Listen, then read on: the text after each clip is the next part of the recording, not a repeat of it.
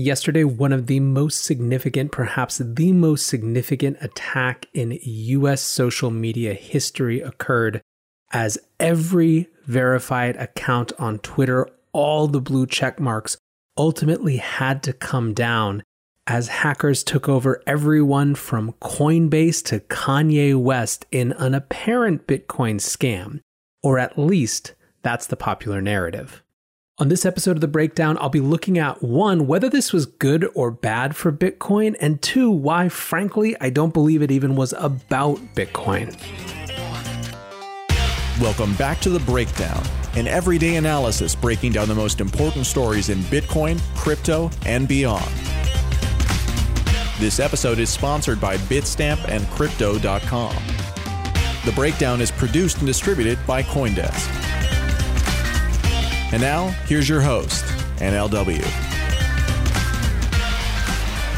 Welcome back to The Breakdown. It is Thursday, July 16th, and boy howdy, you know exactly what this show is about because it's all that anyone is talking about. The biggest hack, I think, in many ways in terms of potential significance, in terms of the amount of data that was compromised, in terms of the implications of what hackers could do in these platforms that are our new public squares. We are talking about the Twitter hack. Notably, I said it's a Twitter hack, not a Bitcoin hack, which we'll get into. But before that, let's do a very brief, and we're going to do it in 3 sets of numbers. The first set of numbers is 35 billion and 84%. The first number is the amount that 6 US bank giants cut from their profits in anticipation of potentially souring loans as this economic disturbance continues. The second percentage is the percentage of borrowers responding to a Goldman Sachs survey of small businesses who anticipate exhausting their funding by the first week of August. That's 84%. Only 16% of businesses responding to that survey are confident that they can keep paying staff without more support. So why are these numbers significant? This is exactly where an economic crisis could become a banking crisis. If we see a major turn to defaults and problems on either the consumer or the commercial side with people or companies not being able to pay their debts, that could create major turmoil for bank sheet balances. That said, the signals are massively mixed. Right now, for example, serious delinquency rates on consumer debt is actually down from the end of March to the end of June. Everyone from Jamie Dimon on down has noted just how confusing this crisis is, which is part of why banks are trying to be responsible by cutting these profits. As with so much right now, it really is going to depend on what happens from a health perspective more than anything else. Which brings us to our second set of numbers, 10,000 and 1.3 million. 10,000 is the size of the decrease in the number of new initial jobless claims, and 1.3 million is the total number of those claims. This is the smallest weekly decline since March, which shows clearly a sign of a stalled labor market and a sign of a stalled recovery. In fact, without seasonal adjustments, initial claims rose by 108,800 to 1.5 million, which would be the first increase since early April. I've spoken regularly about how the jobless claims number are sort of the antithetical other element of how we determine the real health of the economy on the other side of stock market prices, which can be totally in a different direction. Seeing these numbers see their smallest decline ever reflects, I think, what we're seeing in the numbers of cases increasing around the country, with something like 39 or 40 states now seeing a rise in cases again. Until that stops happening, until we shift that again to the decline, it's unlikely to me that we're going to see any meaningful drop in these sort of claims, because businesses aren't going to know what to do, and consumers aren't going to go out there and spend. Which brings us to our third number in the brief, 7.5% and 524.3 billion. That's the growth and total amount of retail sales in June. It was driven by an increase in purchases of automobiles, furniture, clothing, electronics, and unfortunately, the news of those jobless claims and the growth in the cases are taking the edge off the good news or the otherwise good news that would have been in terms of those increase in retail expenditures. If you'll remember, at the beginning of June, there was more optimism that things were getting under control. As these numbers keep reaching all-time highs and growth all-time highs, it may be that consumers again, in fact, it is most likely that consumers again will curb their spending habits. So basically, the collective story of the brief is an economy that is very confused and just waiting for more insight into what happens next, both in terms of the public health crisis and in terms of whether the government will or will not extend the benefit programs for both individuals and businesses. All right, now for our main topic. And like I said, I know you knew it was coming. I had more of you ask last night for this as the show than I've ever seen, I think, for a topic, which makes sense. It was a pretty singular event in not just Bitcoin history, but in internet history. So first up, let's talk about what happened. Around 2:15 p.m. Eastern Time, Angelo BTC's account started sending a weird message. It said something to the effect of, "We've partnered with Crypto for Health and are giving back 5,000 Bitcoin." Within a few minutes, accounts from Gemini, CZ, Binance, CoinDesk, Justin Sun, Tron, and many others sent out the exact same message. In fact, CZ from Binance tried to actually warn about this before having it come out of his account as well. Within a couple hours, it had switched over to celebrities. Around 4:15 p.m., Elon Musk kicked off the celeb hacks, and they went all the way to 6:15, kind of concluding in some ways with Kim Kardashian. Over that period of time, they got Elon, Apple, Bezos, Uber, Bill Gates, Kanye, Obama, Biden, right? So it was unbelievable. The followers of all of these accounts amounted to more than 300 million users. The tweets were all some version of, "I'm feeling generous," or "I'm feeling like I need to give back. Send me X BTC and I'll send back 2X in the next half an hour." And of course, there was a Bitcoin address. It got so bad and was so omnipresent that Twitter eventually had to turn off verified users, aka the blue checkmarks, entirely. Those accounts didn't come back until later that night, and some of them still even aren't back yet. Almost immediately, as you would imagine, there was a narrative battle. Was this, on the one hand, a quote Bitcoin scam, or was it on the other a Twitter failure? Or for a more savvy audience, a failure of centralization? Let's talk about the Twitter failure narrative first. Ultimately, and this can't be stressed enough, what got hacked here was Twitter. It was not Bitcoin. Bitcoin continues its run of 99.98% uptime without a hack like this. It was Twitter, not Bitcoin, that got hacked. Many made this point, including a sitting US congressman in Tom Emmer, who said, "Bitcoin isn't the problem, centralized control is." As you can tell from my tone, I think it's pretty undeniable that this was a Twitter failure first and foremost, and many people got that. Blockfolio put it really nicely this morning. They wrote, "This was, plain and simple, a centralized platform that was hacked. It was a radical demonstration of the problems of centralization and single points of failure.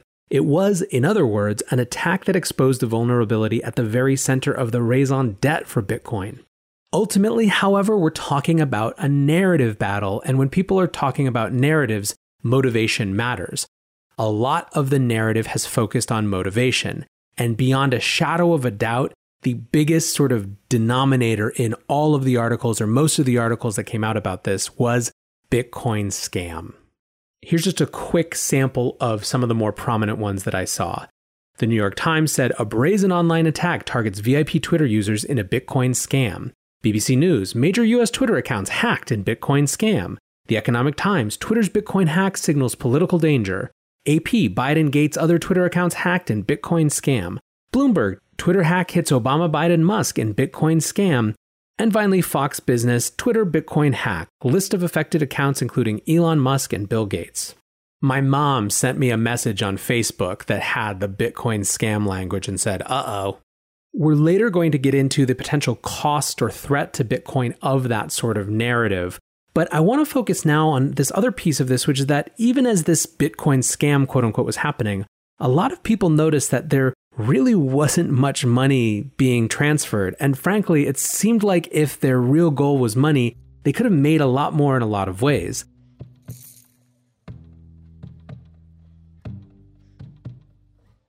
Bitstamp is the original global cryptocurrency exchange. Since 2011, Bitstamp has been the preferred exchange for serious traders and investors. Trusted by over 4 million customers, including top financial institutions. Bitstamp is built on professional-grade trading technology.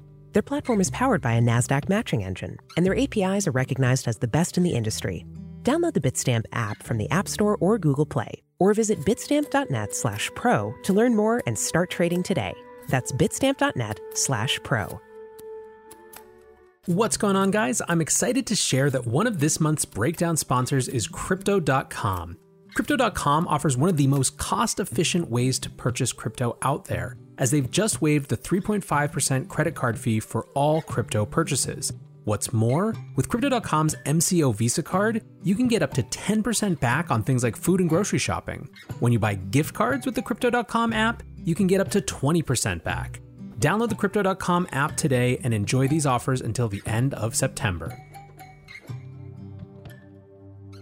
A common sentiment on crypto Twitter was, really, you're using all of this power to take over the most significant Twitter accounts in the world, and you're using it to try to get a smattering of Bitcoin from really gullible people?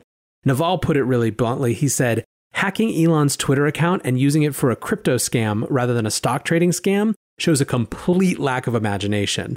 Echoing that, the top meme today on Wall Street Bets on Reddit was exactly about this as well. It was basically saying that Elon should have tweeted out that he was going to take Hertz private at 69.420 per share. But let's actually get clear on how much money was moved and in what type of denominations. I did a quick interview this morning with Tom Robinson from Elliptic, which is a blockchain analysis service. So, Tom, when did you guys at Elliptic notice that something fishy was going on? So I think, like many other people, we started to see some major crypto exchanges and companies start posting tweets to what were clearly scams. So we started collecting the crypto addresses that were being used and immediately uploading them to our system. It became very clear very quickly that this was a pretty big deal in terms of just the size of the accounts and the consistency, right? It didn't take long. Absolutely, yeah. And it seemed to progress from crypto-specific Twitter accounts to mainstream celebrities, corporations. So it became clear quite quickly this wasn't a crypto-specific phenomenon. I think a lot of folks who are seeing this assumed that no one would actually send money, right? I mean, this reads like a scam from 2 or 3 years ago, right, in some ways. But what did you actually observe? Yeah, and so when the tweets were being posted by crypto companies, people were making payments to these addresses, but it wasn't on a huge scale. Maybe in the first half hour or so, a few $1,000s were paid. However, when the tweets started appearing from Elon Musk and Bill Gates and Apple and Uber, that's when the payments really started to accelerate, and nearly $100,000 was raised over around an hour period. Do you have any sense of how many different people actually sent money, or what the rough size of the kind of average participant was? Yeah, so there were approximately 400 payments made. So you could make the assumption that that's around 400 victims. The amount paid did vary a lot. For example, the largest payment was for over 4 Bitcoins. And that came from an address which we could trace back to a Japanese exchange. So more than likely a Japanese individual. This is total speculation on your part, obviously, which is kind of the opposite of what your business is. But I mean, does it seem to you, seeing these numbers, seeing the sizes, do you think these are kind of regular people who were caught up in this? Do you think it was people who were just like, hey, I can afford to lose, 50 in BTC if it's actually real? Or do you think is there any chance it was people who were kind of actively participating in the scheme to try to increase these numbers, knowing that firms like Elliptic would be watching it and hopefully kind of reinforcing the narrative that, yes, some people were actually doing it? So it's hard to come to any conclusions yet. I mean, it seems to me as though the victims were mainly people who already had crypto or already had accounts on crypto exchanges. So I don't think many of these payments came from complete crypto newbies, for example. I think these are people who already had some involvement in crypto. And I think that's probably one of the reasons why this didn't raise as much money as you might expect.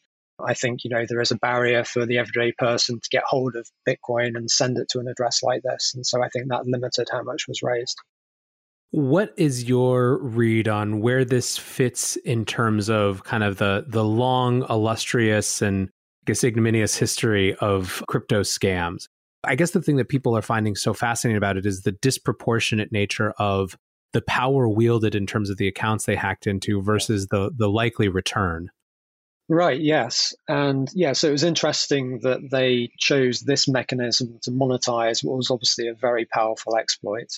You would have thought that perhaps there were other ways of raising more money through this exploit, but it's something we've seen in the past. So, for example, if you look back at the WannaCry ransomware attack, that was based on a very powerful exploit that was able to infect tens of thousands of computer systems all around the world with this malware, but they didn't actually raise that much in terms of the Bitcoin payments, maybe $50,000 or so.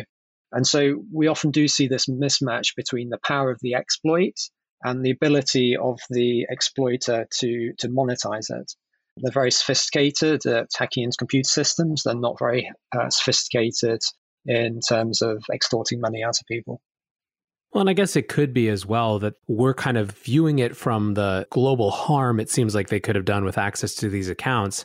But if they simply had figured out this exploit and were looking for the best way to actually get away with some cash, and they didn't have any interest or nefarious interest in disrupting the global political order, I mean, I guess this is kind of as good as you can get for a quick buck, right?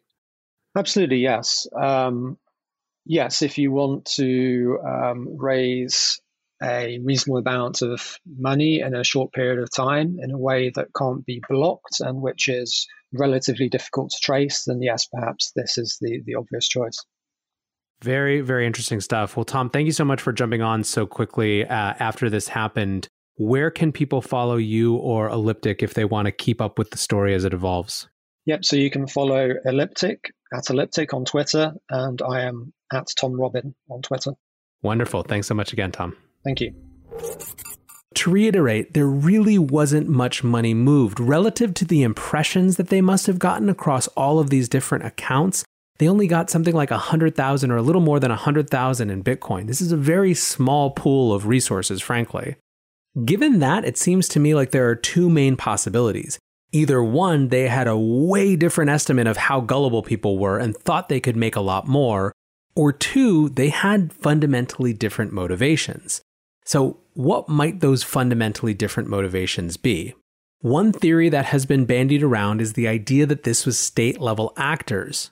Ben Hunt, responding to someone who had said that they could make so much more money doing something different with these accounts, said, "So much more money. Makes me think this was state-sponsored rather than criminal-sponsored." But what would the motivation be in this case? Well, one possibility is to try to undermine the US and show how fragile its key communication systems are.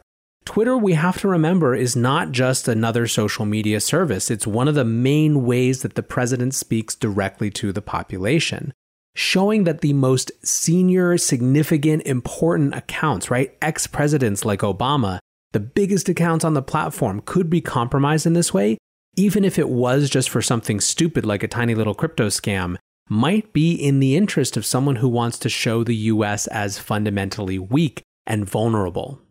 Silicon Valley entrepreneur Aram tweeted, "Imagine if the hackers had started with Trump announcing we were under attack and he was launching nukes. It's sobering to realize how much damage Twitter's shit security can cause." Mike Chernovich was more dramatic. He said Twitter admins have the power to post on behalf of world leaders. One employee could start World War III with a tweet. Which brings us to our second theory of why someone might be motivated to do this if it wasn't just about the money. And that has to do with exposing or trying to take down Twitter itself. Most of the mainstream media accounts of this have focused on who got hacked and what it was for and the Bitcoin scam aspect of it, but Motherboard by Vice had a very different take, and I'm actually going to read some extensive sections from it because it's important. This was written by Joseph Cox and is called "Hackers Convinced Twitter Employee to Help Them Hijack Accounts." A Twitter insider was responsible for a wave of high-profile account takeovers on Wednesday, according to leaked screenshots obtained by Motherboard and two sources who took over accounts. Quote, "We use a rep that literally done all the work for us," one of the sources told Motherboard. The second source added that they paid the Twitter insider. Motherboard granted the sources anonymity to speak candidly about a security incident. A Twitter spokesperson told Motherboard that the company is still investigating whether the employee hijacked the accounts themselves or gave hackers access to the tool. The accounts were taken over using an internal tool at Twitterboard, according to the sources, as well as screenshots of the tool obtained by Motherboard. One of the screenshots shows the panel and account of Binance. Binance is one of the accounts that hackers took over today. According to screenshots seen by Motherboard, at least some of the accounts appear to have been compromised by changing the email address associated with them using the tool. In all, 4 sources close to or inside the underground hacking community provided Motherboard with screenshots of the user tool. Now here's where things get really dicey and where the biggest part of intrigue, I think, is coming from.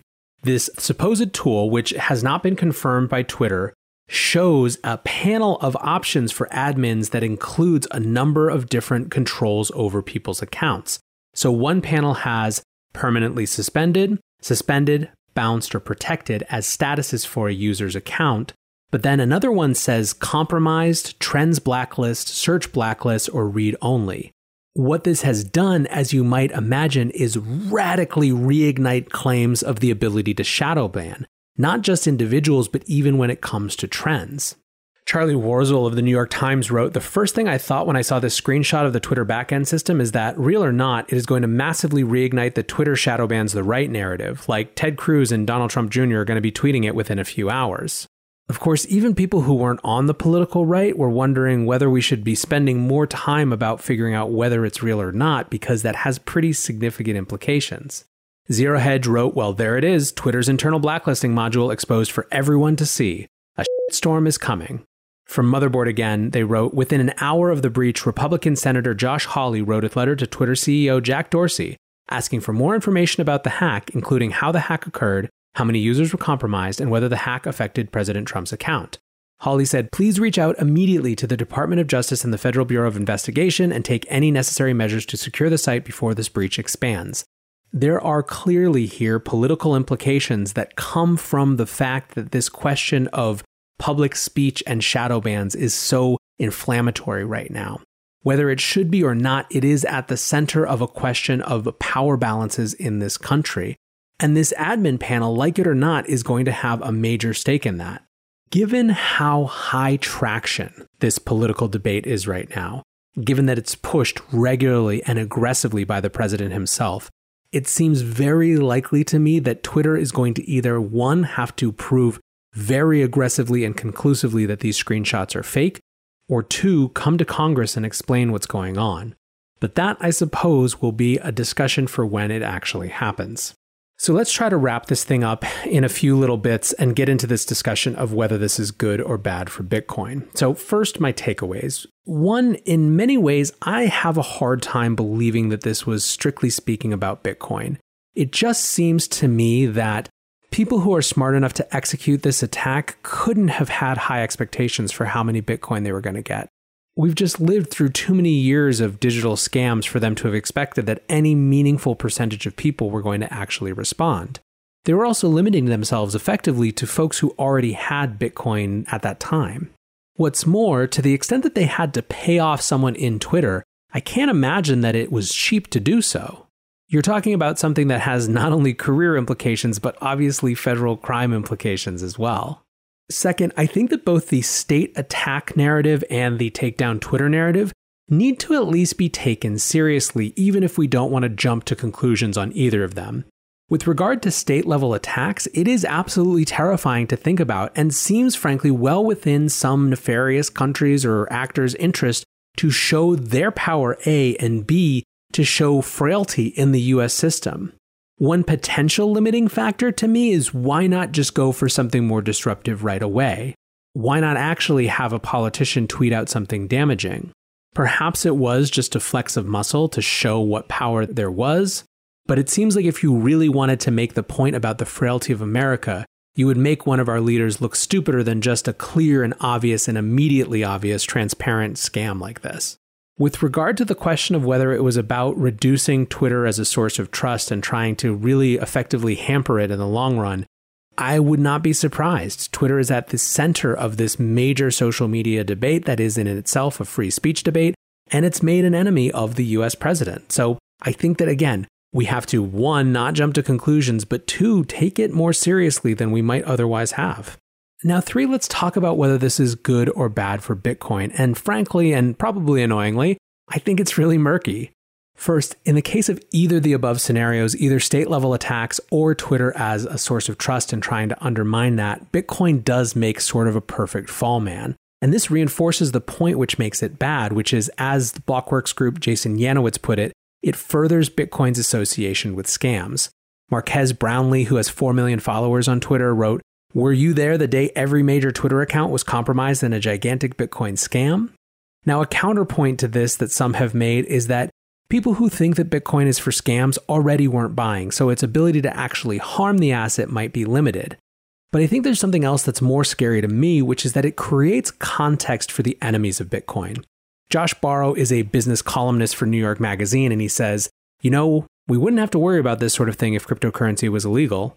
I'm not kidding. Crypto has no socially beneficial use cases and quite a few socially harmful ones. Why is it allowed? The point here is not Josh Barro, who can be attacked and disagreed with on Twitter, which he was vociferously. But imagine Secretary Mnuchin saying something like that. Imagine President Trump saying something like that. It certainly doesn't seem beyond the pale, and frankly, who wants to step up and defend that fight outside of our crazy selves? So for me, when it comes to the bad side, I'm perhaps less worried about immediate reputational harm among the average person, and more about the context it creates for enemies in the long term. I think that the good things, the potential upsides, are a little bit more debatable or abstract. The most obvious good way to read this is that it's a lot of exposure. I mean, even today, Joe Biden tweeted out that he didn't have Bitcoin and he would never ask you for any, but if you wanted to support his campaign, blah, blah, blah, blah, blah. So this idea is that any press is good press perspective, and there certainly was some evidence for this. Blake Robbins, who's an investor who's involved in esports, wrote, "I sort of want to buy Bitcoin now." So I think that there is some truth to this any press is good press perspective. A slightly less obvious, at least to a normie, idea is the idea that this is a centralization issue, not a Bitcoin issue. Sahil Bloom wrote, "People seem focused on whether the hack was good or bad for Bitcoin. That is missing the forest for the trees. The hack very publicly exposed the inherent vulnerability of single point of failure systems. That is the real story. Long decentralization." I certainly agree with Sahil in terms of his analysis of the situation. What I'm less sure of is how much this is going to resonate with the average person, especially under the barrage of Bitcoin scam headlines that we went through before. An even more abstract upside is the idea that this is good because it shows how hard to capture and reverse Bitcoin transactions are. I think that it's a decent point from a technology perspective, but I don't think it's going to win you a lot of good headlines or positive press. To be a little bit more fake scientific, I asked on Twitter about this exact question. I said, was this good for Bitcoin or was this bad for Bitcoin? Argue intensely in the comments. 831 respondents had 61.7% said good for Bitcoin, 38.3% said bad for Bitcoin. I also saw a ton of, because there were a lot of comments, a ton of people saying it doesn't matter for Bitcoin, right? Bitcoin is neutral. It's going to be a wash too, right? The good evens out the bad and there's some of both. And I think that that's a decent point as well.